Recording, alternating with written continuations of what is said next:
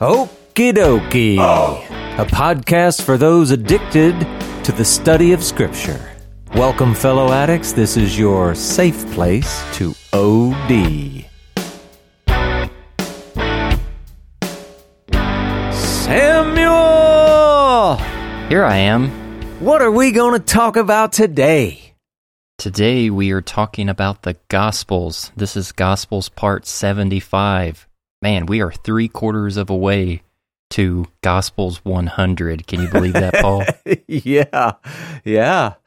We'll count anything, makes it feel like we're making progress. I know, right? But last week we saw where Jesus continued to use imageries from the Festival of Sukkot with the tent next to where the women would gather, where you had those big chandeliers of light, and him saying that he is the light of the world that brings true revelation and wisdom to mankind, and whoever follows him won't walk in darkness. And just amazing imagery that he's using right there in the present time. And Pharisees are saying, but you're bringing witness just about yourself. And Jesus responds like, that's what the prophets did. That's what Moses did. Like, I'm simply doing the same thing. Like, but this is the fulfillment of it all. And it's amazing just to see their opposition. But then at the end, as we move down in chapter 8 of John, Jesus says, like, even though you're rebelling against me now, like, whenever you see me being lifted up, like, then you're going to believe, which is just an amazing picture. Yeah. And again, we don't have any evidence that any of that happened, but that's just what the text said. So we're just kind of going with it, right? But they've been in this long argument, and I say long also because I know what's coming. They're not done yet. This is going to keep going on. So, Samuel, you ready to go? Yep, I'm strapped in, buckled in. All right, let's do it. John chapter 8, verses 39 to 42. They answered him, Abraham is our father. And Jesus said to them, if you were Abraham's children, you would be doing the works Abraham did. But now you seek to kill me, a man who has told you the truth that I heard from God. This is not what Abraham did. You are doing the works your father did. They said to him, we were not born of sexual immorality. We have one Father, even God. Jesus said to them, if God were your Father, you would love me, for I came from God, and I am here. I came not of my own accord, but He sent me. So, in the world of quick comebacks, Samuel, this is a doozy. I mean, they just kind of repeat themselves. Abraham is our father. No, Abraham is our father. Exactly, yeah. They just keep... And, we can poke fun, but, just you try to picture them, their lives, whatever. They're probably holding on to this as just this undeniable, unchangeable truth. And thank goodness nobody in and around the church today ever does anything like that anymore. I was hoping you'd laugh because that was totally a joke. Yeah. But we shouldn't make too much fun of them because that's so. Anyway, Jesus clarifies. He says, "Look, if you really were sons of Abraham, well, then you would be like him." That makes sense, right, Samuel? Definitely. Yeah, you would do what he did. It makes total sense. Well, Abraham was a big fan of, justice and hospitality, and he really listened to the things that God said, and he trusted in them, even when they were just the craziest things. He wasn't perfect, but he did it. But these guys, they're not like that. In fact, Jesus brings it up again. They want to kill him. And all he has ever done is speak the truth. And that's nothing like Abraham. It's just not what Abraham did. They're not doing the works of Abraham. And then Jesus says it again. You're doing the works of your father. But again, he leaves him unnamed. Now, in a way, kind of reminds me, I don't know if you thought of this or not, Samuel, kind of reminds me of John the Baptist back in earlier in Matthew. It's chapter 3, verse 9. Why don't you read that for us? And do not presume to say to yourselves, we have Abraham as our father. For I tell you, God is able from these stones to raise up children for Abraham. And the important takeaway, the important point is that they are depending on their lineage, their physical descent. And that is the big mistake that the Jews are making all through the New Testament. It's not that there isn't something special about being Israel, but you need to be faithful and loyal and trusting and obedient and all of those things. And they were obedient, at least to the letter of the law, but they just had things all screwed up. And God's looking for real sons, if you will. But anyway, they respond, and their lingo's a little weird, but it's kind of like they're saying, hey, it's not as if we don't know our own lineage. It's not like we're born of adultery or promiscuity. They know who their fathers are, and that would go all the way back to Abraham. It's like they're saying we're not idolaters, because that's everybody outside of Israel, right? But Abraham was their father. And to top that, they were saying, look, we really only have one father anyway, and that's God himself. And you have to, just being fair, that probably felt like a pretty good comeback in the moment. It seems pretty good. But it's also possible, and this is, again, it's interesting. It's so hard to tell the way John tells the story. Maybe they remember that, they had questioned Jesus' lineage. Was he really the son of David? And so they may be taking what Jesus is saying here as if Jesus is, like poking right back, questioning their lineage as a retaliation. And then, if that much is true, it may also be, and this is so hard because we just never can tell, what do they know, what do they not know, whatever, what do they suspect? But it could be that somehow in here they're highlighting Jesus's questionable birth circumstances, right? Especially, obviously, the conception part. Because they're saying we were not born of sexual immorality. And I don't know if that's here, but it could suggest that they were, thinking that Jesus was born of immorality. But I don't know. That's speculation. But anyway, continuing again, Jesus again tries to help them see the truth. If they really were sons of Abraham and sons of God, this is so simple. They would love Jesus. They would love everything about his life, his mission, his message, everything he represents. He came from God. He was sent by God. Any true son of Abraham would recognize and be drawn to that. But they're not. That's tough. Sure. And I'm a little confused by their usage of the statement, well, we have one God, or we have one Father, even God.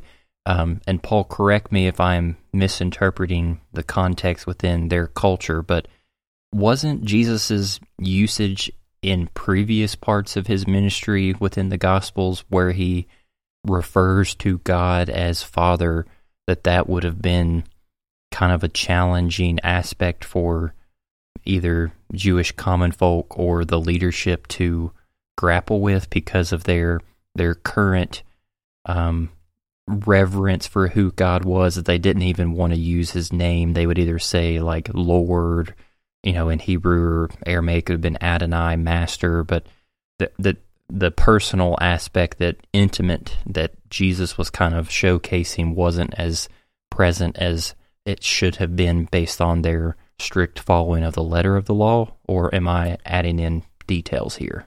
Well, if I'm connecting with you and remembering what you're remembering, that kind of thing, I think it is slightly different than that. When this came up and there actually was controversy between Jesus and some of the others, what it really boiled down to is that something about the things he was saying, they felt that he was equating himself with the Father. And we spent a lot of time showing that he wasn't doing that, and he spent a lot of time actually showing how he wasn't doing that himself. But I'm going to say, Jesus talking about Father and referring to him as his Father, and even sometimes saying our Father, stuff like that, it wasn't as common as many of the other names. However, Jesus wasn't the first to do it, and he wasn't the only to do it. In fact, it even shows up in some of their prayers throughout the annual cycle, some of the different festivals, whatever. So it was rare, but it was not unheard of, and it wasn't considered to be disrespectful or anything like that. It just wasn't as common. Sweet. That helps. Well, if I'm, talking about the same thing. But yeah, I think it was cool. I think it was cool. Sweet. So, going on, chapter 8, verses 43 to 47 says this. Why do you not understand what I say? It is because you cannot bear to hear my word. You are of your father, the devil, and your will is to do your father's desires. He was a murderer from the beginning and does not stand in the truth, because there is no truth in him. When he lies, he speaks out of his own character, for he is a liar and the father of lies. But because I tell the truth, you do not believe me. Which one of you convicts me of sin? If I tell the truth, why do you not believe me? Whoever is of God hears the words of God. The reason why you do not hear them is that you are not of God. Man, if they didn't have a bloody nose before that, that's just like smack. But listen to what Jesus is saying. He's like, look, do you know why you're not understanding me? It's because you refuse. You refuse to hear me. You can't bear it. And why? Why won't you hear me? Why won't you bear it? Why can't you bear it? It's because you are of your father. And instead of leaving him unnamed, he goes ahead and does it right there in front of God and everybody. Your father, the devil. And now, come on. That's pretty rough. He's laying it on him. How does Jesus know that they are of the devil? Got a guess, Samuel? I'm just thinking about their equation with the serpent and doing things that are contrary to what God lays out in his Torah. I don't know. Yeah, that's good. That's good. Instead of doing God's will, they want to do the will of the devil, Jesus says. And this is often manifest as, or I guess maybe you could say in some ways it's equal to, and it's exactly what you were talking about, Samuel, doing your own will. It's that story from the garden. The snake convinced Eve to do what she wanted instead of obeying God. He tempted, but this is the important part. She went with it. They went with it, right? And we've got to remember that. The devil, he's not making you do stuff. You're giving in to temptation, and that it's just a big deal. But Jesus paints a clear picture of just exactly who the devil is. And it's not like, the exhaustive description, but it's big, important stuff. He is a murderer. He hates the truth. He lies. In fact, it's his very essence and nature. He is a lying liar who lies, right? And remember, this is in the context of Jesus telling them who their real father is. Ouch. But Jesus continues, and you're going to see it's the same stuff repeating itself. Since I'm speaking the truth, you don't believe me because you are of your father. And he challenges them. Can you prove even one sin I have committed? Anything that disqualifies me as a prophet or more importantly, the Messiah. And then, he throws the rhetorical question, if I'm speaking the truth, why don't you believe me? And then he answers it for himself. Those who are of God hear his words. You ain't hearing them because you are not of God. Mic drop. Jesus out. That's right. And that's intense, right? He was laying it on him. Mm-hmm. And his words are stirring things up in me that I'm struggling with. So can we take just a minute to address a couple things that you said? First thing, you said that instead of doing God's will, they want to do the will of the devil, which is often manifest in some ways equal to doing your own will. Now, I'm not wanting to assume what people are thinking, but I know that what my previous tendency has been when I hear a statement like that, to somehow equate my inherent essence of like anything that is separate from being connected with God as being devilish or corrupt or inherently bad.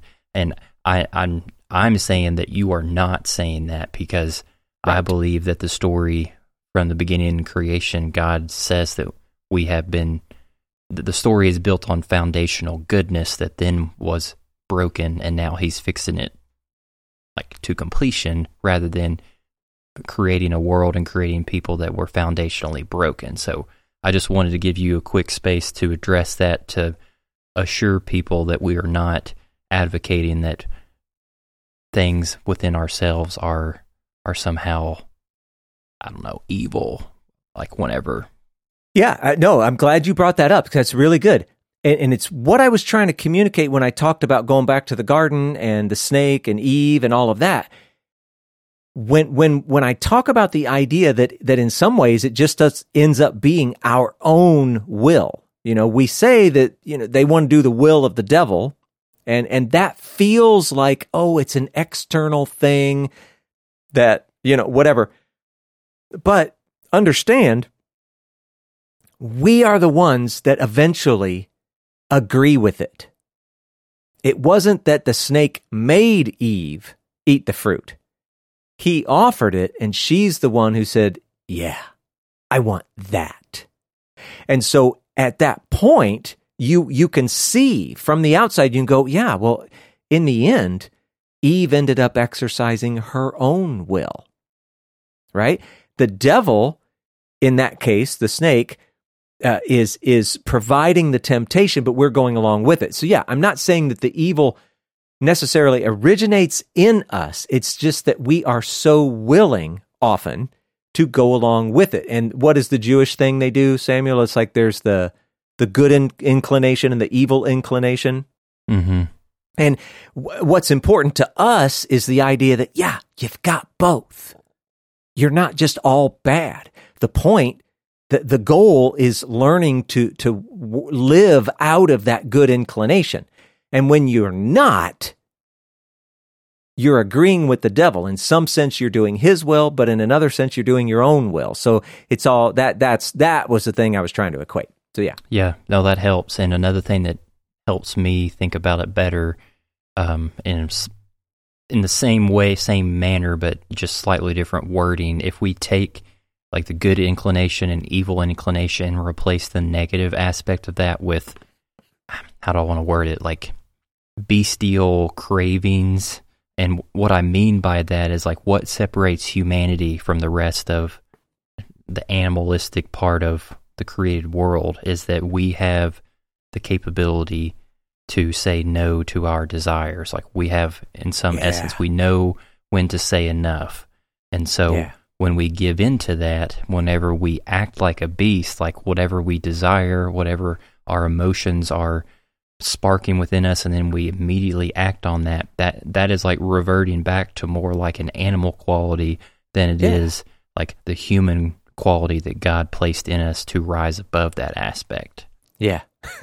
It reminds me, Tim Mackey from the Bible Project, he refers to it as, well, you were human, and then when you choose your will above his and you go with the beastly desire type thing, you become subhuman. I just think that's great. That's good. It's good. Yeah, it's good. Good word. Now, the second thing really quickly is Jesus' words about the devil saying that, let's see, verse 44, he was a murderer from the beginning, does not stand in the truth because there is no truth in him. So I thought that I've read stuff in the past, especially in Jewish literature, that there's this weird aspect about the enemy, the Satan, the serpent, where he's like speaking half-truths. Like whenever we go back to Genesis 1 and he says, like, if you eat of the fruit, you won't die. And like, in some ways, like, it didn't literally cause their death immediately after eating it. Right. Like it was a different type of death. And then, and then some ways that he said, like, you'll be like God. And like, they were in being able to see the difference between good and evil and everything. And then later in the story, whenever Jesus is being tempted by the devil is using scripture. Like, I know he's doing it as a bait and switch way to get Jesus to succumb to it, but he's using foundations to get Jesus to act on those truths within scripture in an unhealthy way. So how do we discern about what Jesus is saying here in these other examples where the enemy is like using truth, but in a twisted, backwards way? Yeah, I actually think that you are answering your own question. When we say that that there is no truth in him,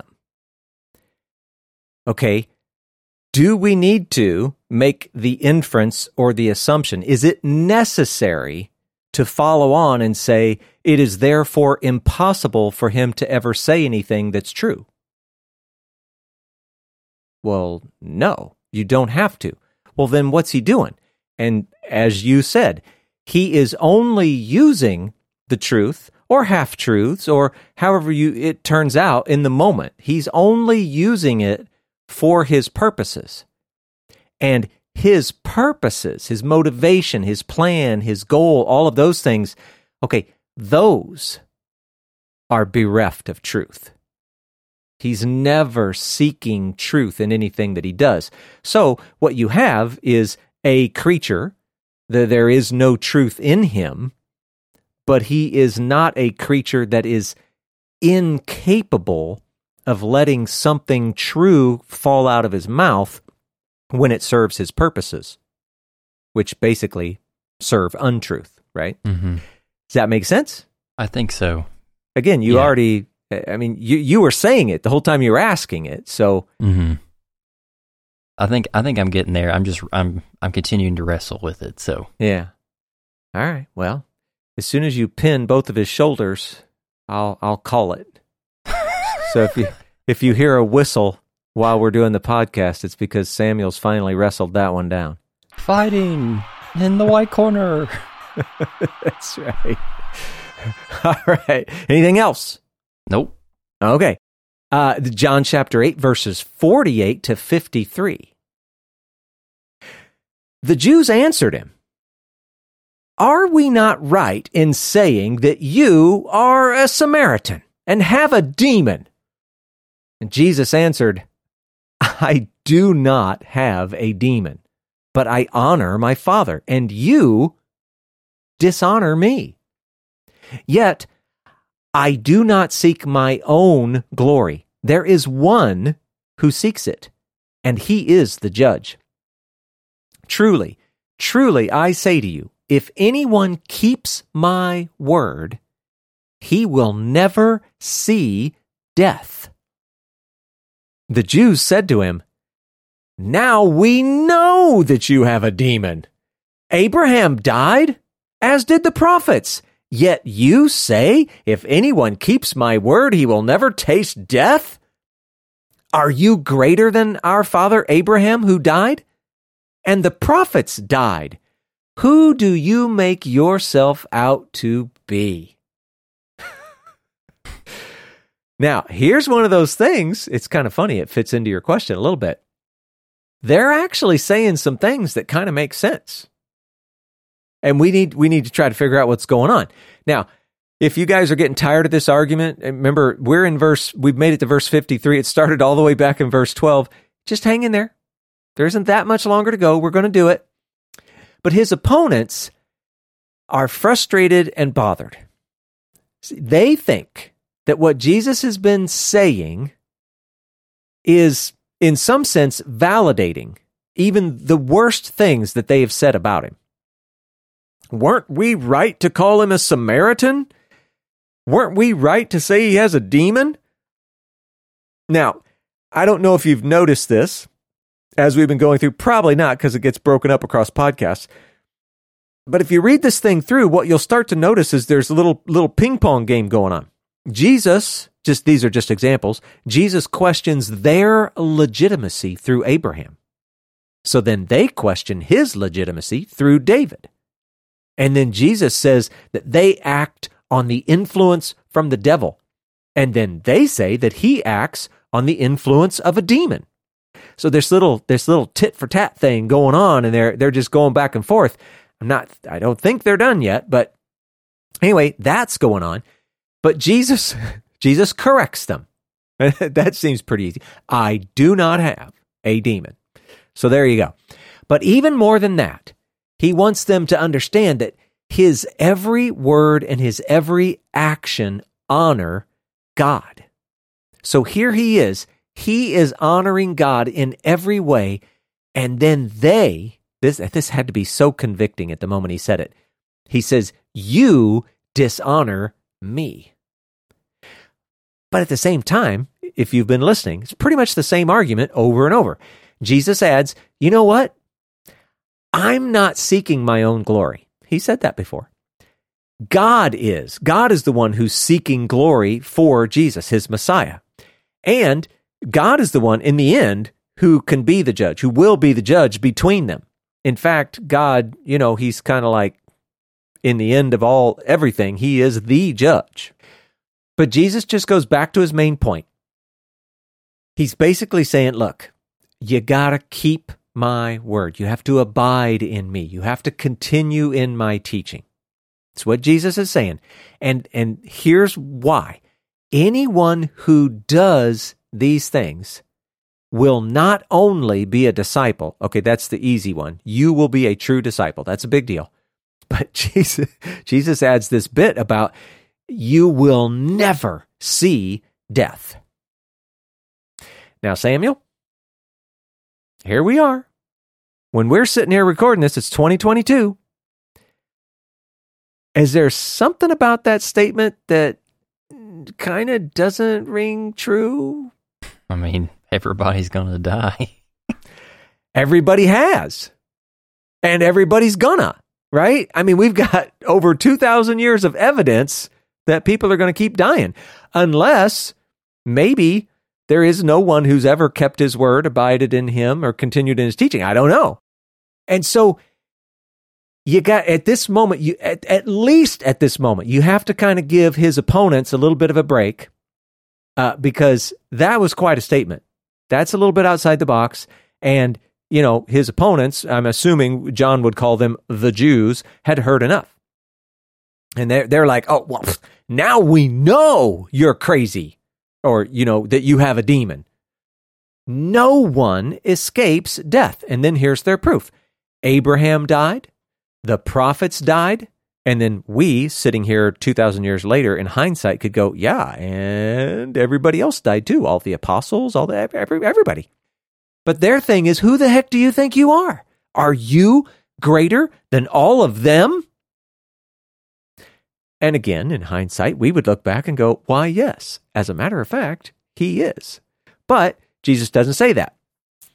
So here's the thing. It shouldn't be that it's just these guys who are bothered by this. Because when you read it, and it's not like there's anything weird or crazy going on in the underlying text or anything, it just sounds like Jesus is saying that there are going to be people who will never die physically.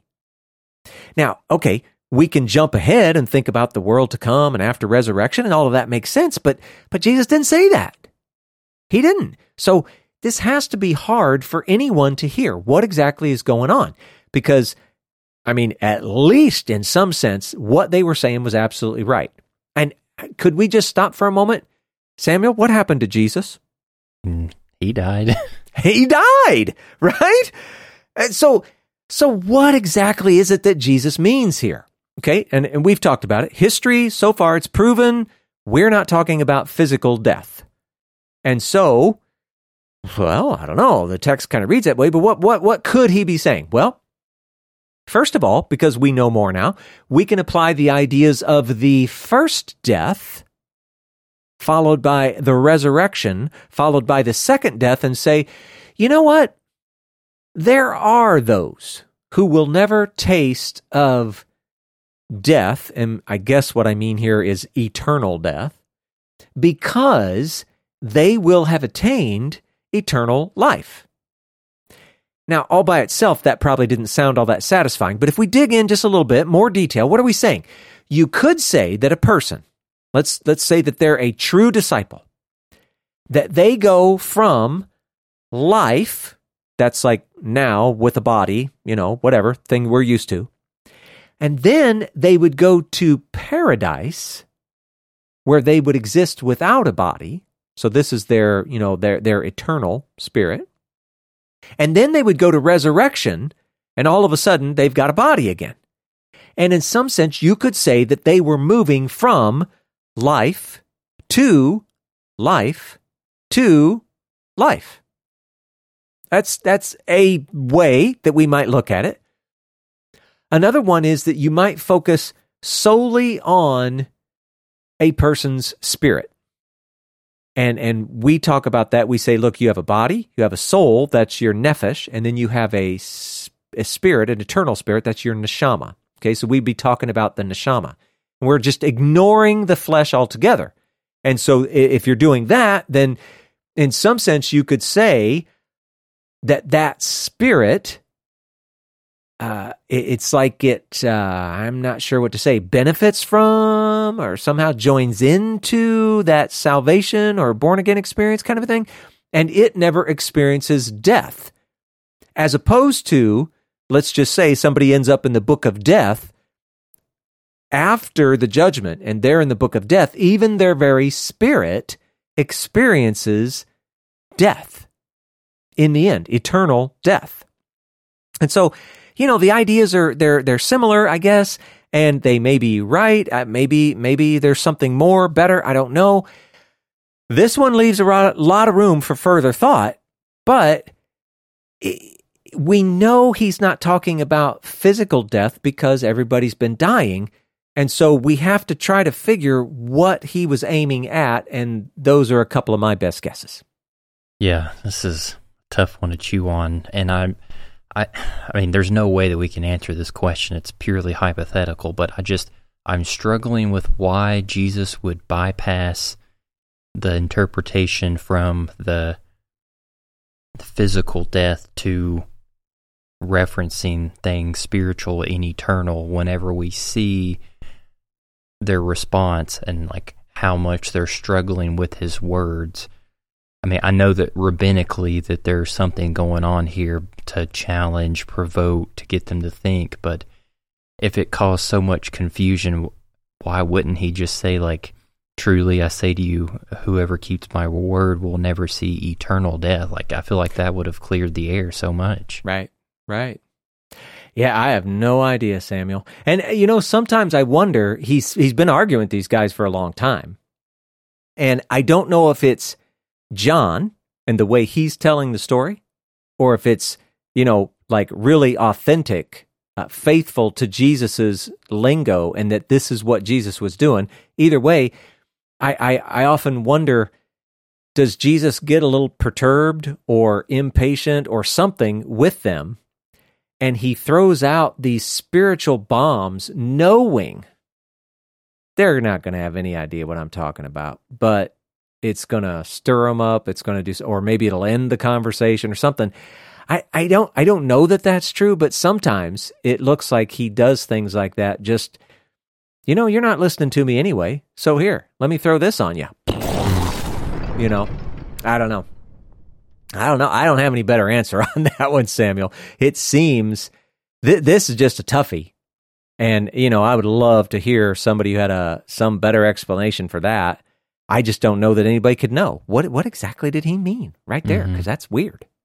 Yeah, I like what you said there at the end, though, because, we have to give Jesus room to respond in manners like that from time to time, because we see God himself do that with Israel in the Old Testament. God experienced frustration and, in some manner without it, being sin, like patience being tested, yet still he operated within a righteous manner. Like Jesus has that capability too, like with the people he's interacting with. So I like that. Yeah, it's a lot harder for us, I think. But, just from trying to be objective, we can look at the scriptures and go, look, anger in and of itself is not sin. Because God got angry. It looks like Jesus gets angry occasionally, stuff like that. But, and this is a phrase that many people use, like, but it has to be a righteous anger.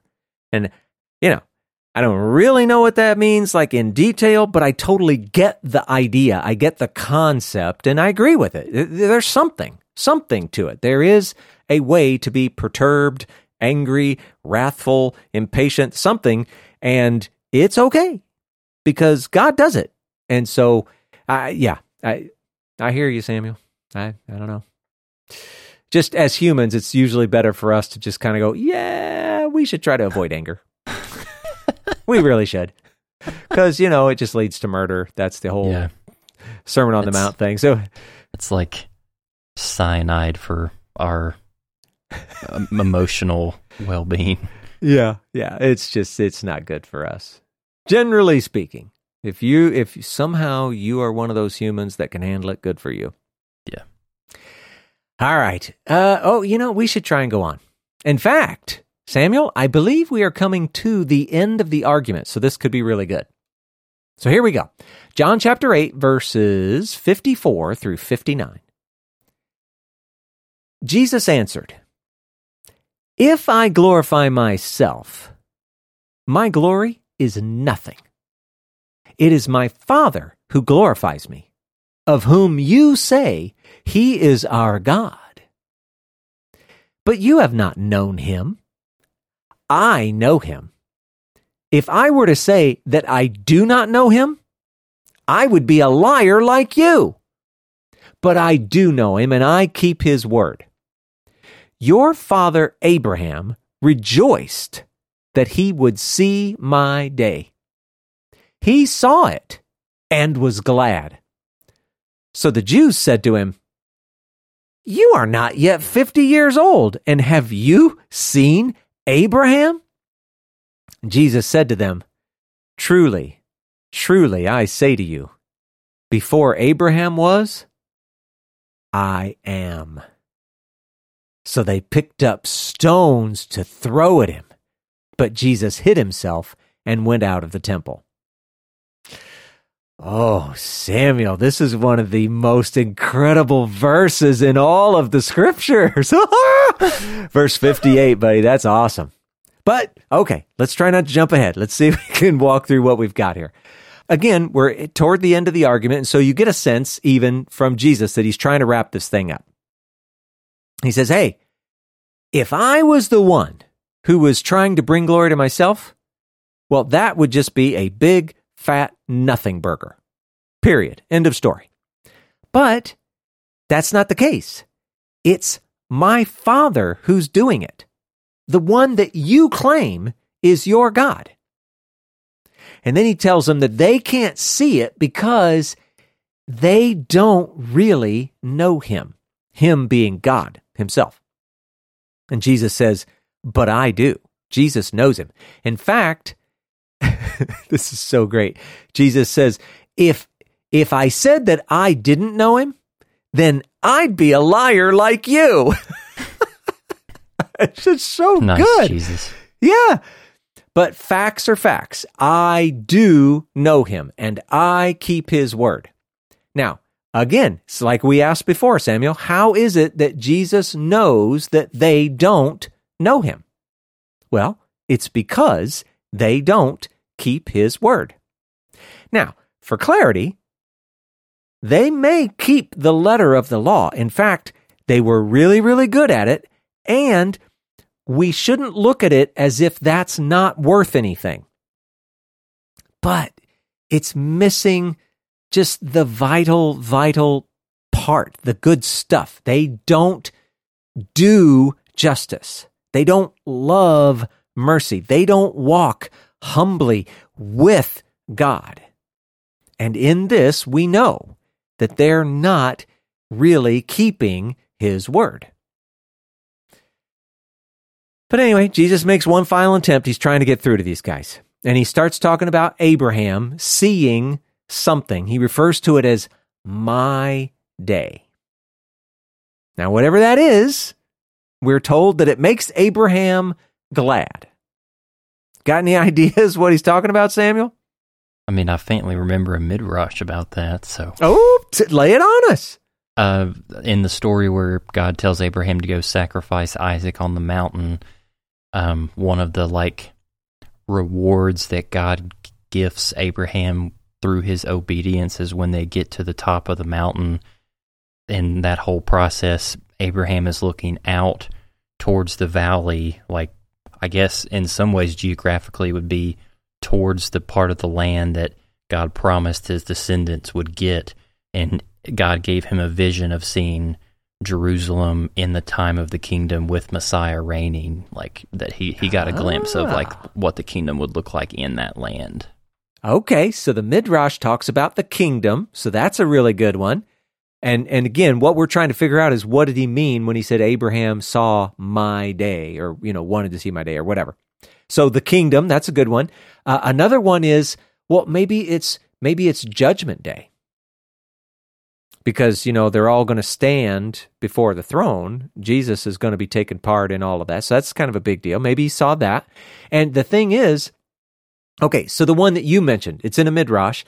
Now, okay, we don't always specifically know the time that these things came into being, but it's very possible that midrash about the kingdom was around before or during when Jesus was around. This idea about Abraham seeing the Judgment Day, well, that's a Jewish tradition that was around in this time when Jesus was around. So that's another possible. Another one is, well, maybe he just saw, instead of saying the kingdom or, the Judgment Day or something, he just saw Jesus himself. He actually got a glimpse at the Messiah. Well, in Jesus' day, there was an ongoing Jewish tradition about that also. So that's another possibility. We don't know exactly. I mean, it's not written anywhere. So his opponents, they seem to think that Jesus is referring to somehow Abraham and Jesus seeing each other. And, I guess it kind of depends on your translation or the underlying manuscript, whatever. They could be asking one of two things. They could be saying, have you seen Abraham? Or they could be asking, has Abraham seen you? So remember when they said you're not yet 50 and have you seen Abraham? It could also be, has Abraham seen you? But either way, right? Whatever. If only, Samuel, and we talk about all this and you get to the end of it and it's yeah, but what does it really mean? If only there was something back in Abraham's story that might give us some sort of clue. As reference to Bema discipleship and Brent Billings, I believe it's in the text. Well, let's go take a peek. Why don't you read for us from Genesis 15, verse 1? After these things, the word of the Lord came to Abram in a vision. Fear not, Abram, I am your shield. Your reward shall be very great. Okay, who came to Abram? The word of the Lord. Oh, should I be saying what came to Abram or who? You know what? How about read Genesis chapter 15, verse 4? And behold, the word of the Lord came to him. This man shall not be your heir. Your very own son shall be your heir. Yeah, and who was it that came to him? The word of the Lord. Yeah. Now, I'm going to bet you that a lot of people are going back and they're reading this and they're going, No, Paul, don't be such a dope. All they're saying is, though the sentence, fear not, Abraham, that's, he heard that in his head. It was the word of the Lord. And this man shall not be your, it was just, that voice in his head. I beg to differ. And I just want to point out, we are in John's gospel. And we know that he started out his gospel by making the point that this long tradition, long known idea of the Word had now appeared in actual human flesh. If you want to hear us talk about it, boy, Samuel, this is a long time ago. I don't even know if it's any good. I can't remember. But it's back on John chapter 1, verses 1 to 14. You can listen to our podcast. It's titled The Gospels Number 1. So it was early on. But now think about that. We talked so much about how, but in Judaism, there was this idea that the word of the Lord was like this essence of God, this maybe like an agent of God, something that was him, but not the fullness of him because he can't fit in creation, all of those things. And here we see that the word of the Lord is visiting Abraham. From John's perspective, from Judaism's perspective, it wasn't just, words echoing around inside Abraham's brain. Something actually came to him. It was in a vision. He saw it. So it's just important that we see it. But anyway, John introduced, we have Abraham. In the things that you read, Samuel, he's interacting with the word of the Lord. John, in his gospel, he's introducing Jesus as the word of the Lord. And Jesus is saying that Abraham saw his day. So we don't know exactly when this was and what he was talking about. Maybe it was like in your midrash or whatever, but we can see that, it looks like they did actually see each other because Abram saw the word of the Lord in a vision. At least this once in Genesis 15, maybe other times, right? We don't know. So whether his opponents, like right here on this day, actually see what he's talking about or not, don't know. But John, the writer of this gospel, definitely wants us, the reader, to see, again, Jesus as the same word that interacted with Abraham. It's the same. And that's a really big deal. So cool. But still, in this text, this is only leading up to Jesus' big final statement. Before Abraham was, I am. Now, again, true Jesus fashion. Does he explicitly say, I am God? Or I am Messiah? Nope. No, he doesn't. But the implication or inference, it's unambiguous and undeniable. Samuel, read Exodus chapter 3, verse 14. God said to Moses, I am who I am. And he said, say this to the people of Israel, I am has sent me to you. Yeah. I am, like that's a name of some sort, right? I am has sent me to you. And then Jesus says, before Abraham was, I am. That is beyond powerful. I just want to hit the floor every time I hear it. It's so good. But in this, we see, it's kind of a cool thing. We see that there's a connection back to the first Redeemer. Moses is the first Redeemer, and Jesus Messiah is the final Redeemer. And we get a connection also to God, and it's almost like this is pretty clearly an equating or a oneness even with God. So it's awesome. And Samuel, in this podcast, we have tried to emphasize Jesus' humanity. Have we not? Most definitely. Yeah. And why? Because it is so integral to understanding the story, how everything even works. But we get to places like this, and we also rejoice in his pre-existence and his divinity. All of it. And verses like this, man, they can't be overlooked. We've never, ever wanted to in any way diminish the God part of Jesus, the divine part of Jesus. We just don't want people diminishing the human part either. So this is the best. Anyway, Jesus' opponents, you know what they hear? Blasphemy! That's it. All they want to do is carry out the death sentence immediately. And which is funny about that. What have we said, Samuel? What if the Jews just went and carried out a death sentence all on their own, ignoring the Romans? The Romans wouldn't like that. Yeah, they probably would have ended up dead themselves. So think how mad these guys were at this moment. They were ready to kill him right then and there. It's like, if you kill me, then you'll die. It's worth it. They were ready to go. So they're grabbing stones and Jesus is slipping away. Now, again, we kind of have to ask that question. So is he really just being stealthy? He's able to just slip away, whatever? Or is there something, supernatural going on that's aiding his ability to slip away? We don't know. We can't be sure. And I mean, given the choice, I would love to lean toward something supernatural. But in this case, we just have to be fair. We're in the temple.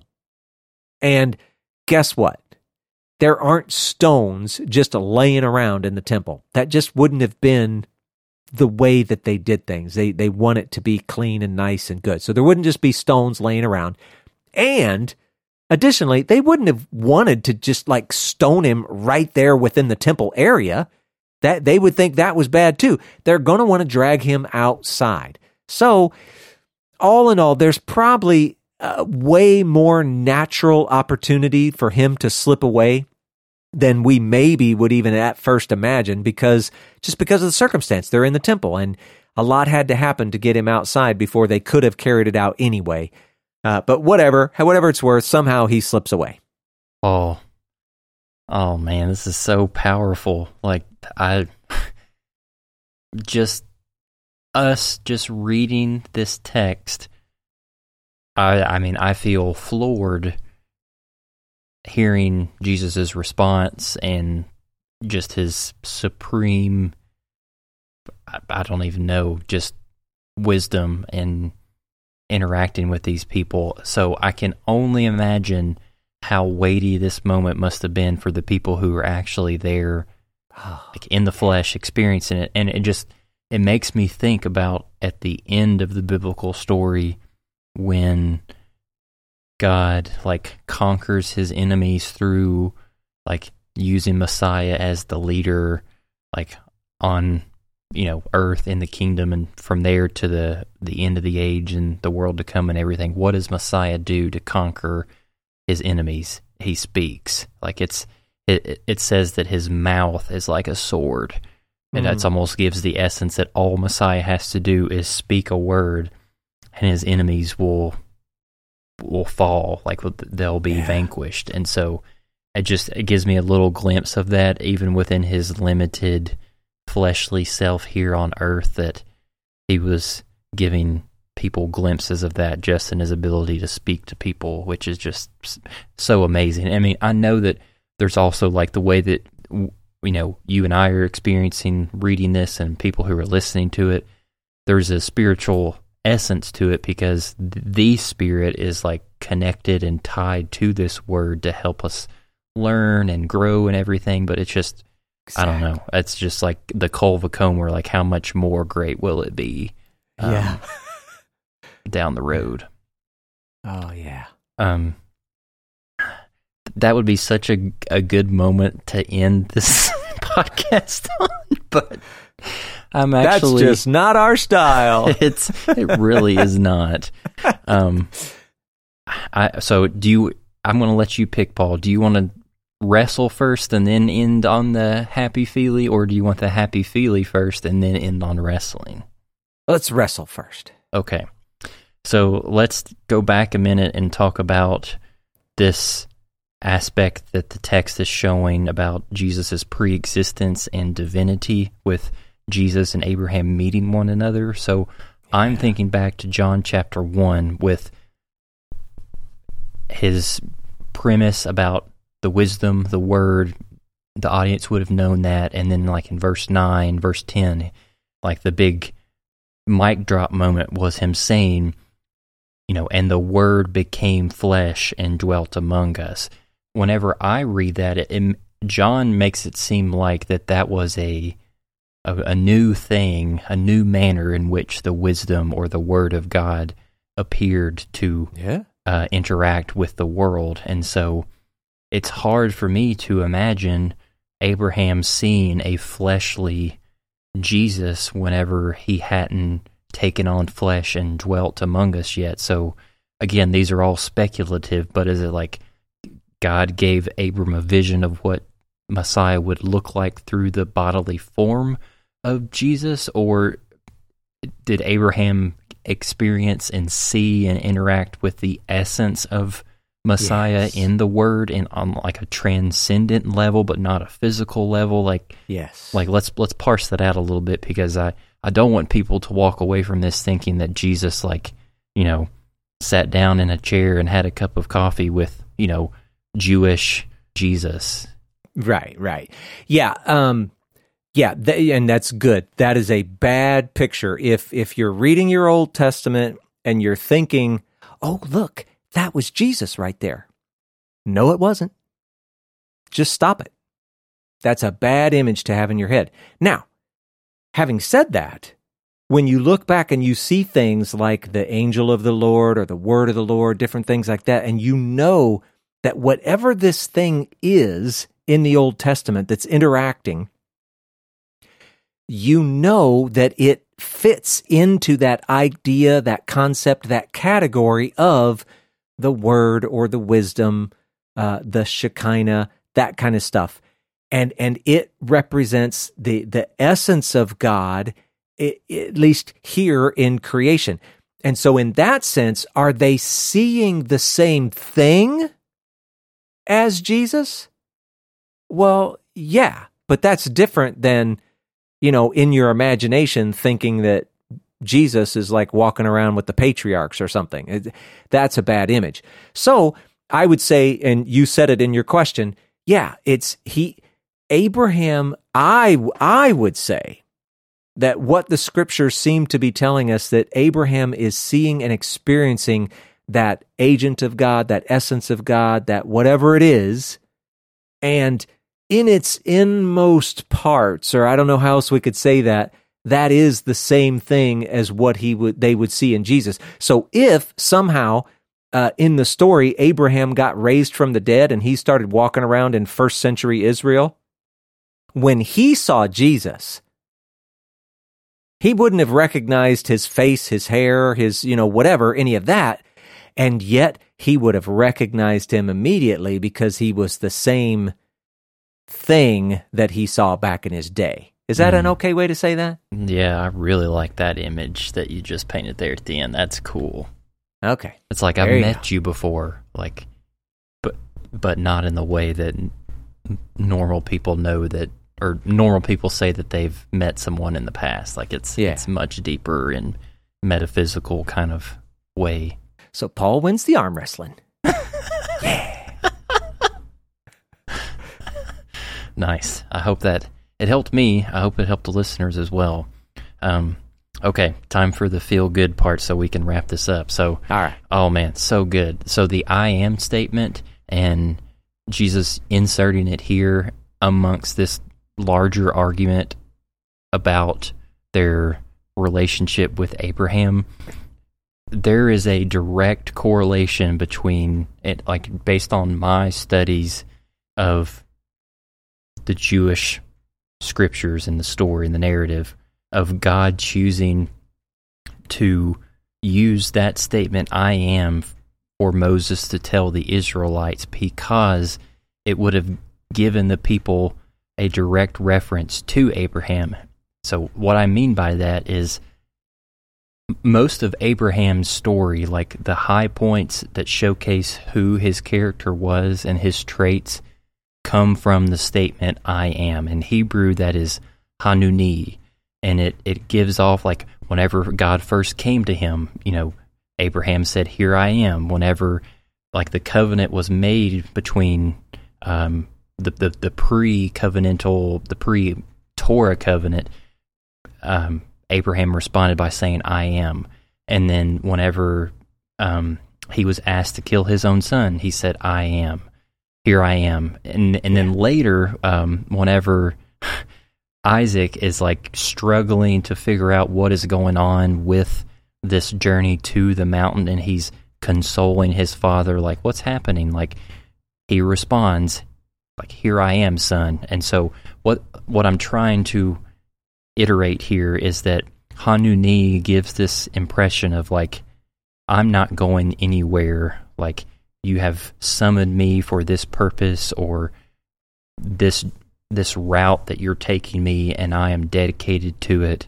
Like, no matter what happens, this is what is going to be my identity from now on.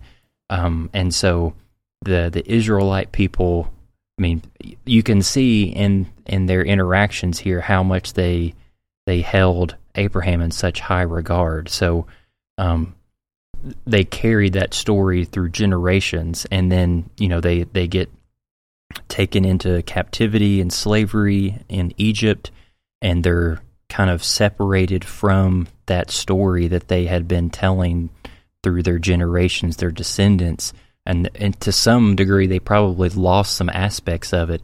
And then when Moses came and told the people, like, "I am sent you," that would have sparked with the people like, oh my gosh, like, the God of Abraham is who has come to rescue us. Like, that is who Moses has interacted with. And so for Jesus to say that there, like, I mean, of course it was blowing their minds in anger and everything, but at the same time, like, with that deep connection to the story of Abraham and his characteristics, for Jesus to insert that there, like, there's no way that they could have also not been convicted, like, oh my gosh, is this not happening again? Yeah. Like, whenever I heard that message, that story, that lesson for the first time, like, oh, I just was dead. And it's not going to be the last time that we bring it up. Like, Jesus is going to do it again. So, or at least in my interpretation. So, I don't know if I did that justice, Paul, but like, oh, so good. Oh yeah. Yeah, I'm so glad you went and did it, Samuel. That's good stuff. And, it kind of gives people a little extra insight into how we start off every podcast. Yeah. Just saying. And it should give people motivation to stick around at the end. I was just thinking that, like, I don't know if we even have analytics of being able to see when people click the shut off button for our episodes, but darn it, I believe sometimes some of our best nuggets come at the very end of our podcast. So stick around to the end, folks. That's right. They've got to stick around at least long enough to hear you say, "Okie dokie." Thank you for listening to the Okie Dokie Most podcast. Don't forget to subscribe so that you never miss an episode. And be sure to leave us a rating and a review to let us know how this content is impacting your life. You can find out more information about the podcast at www.okiedokimos.com. And if you'd like to get a hold of us, please send us an email at okiedokimos@gmail.com. And until next time, we pray that you will do your best to present yourself to God as one approved, a worker who has no need to be ashamed, rightly handling the word of truth.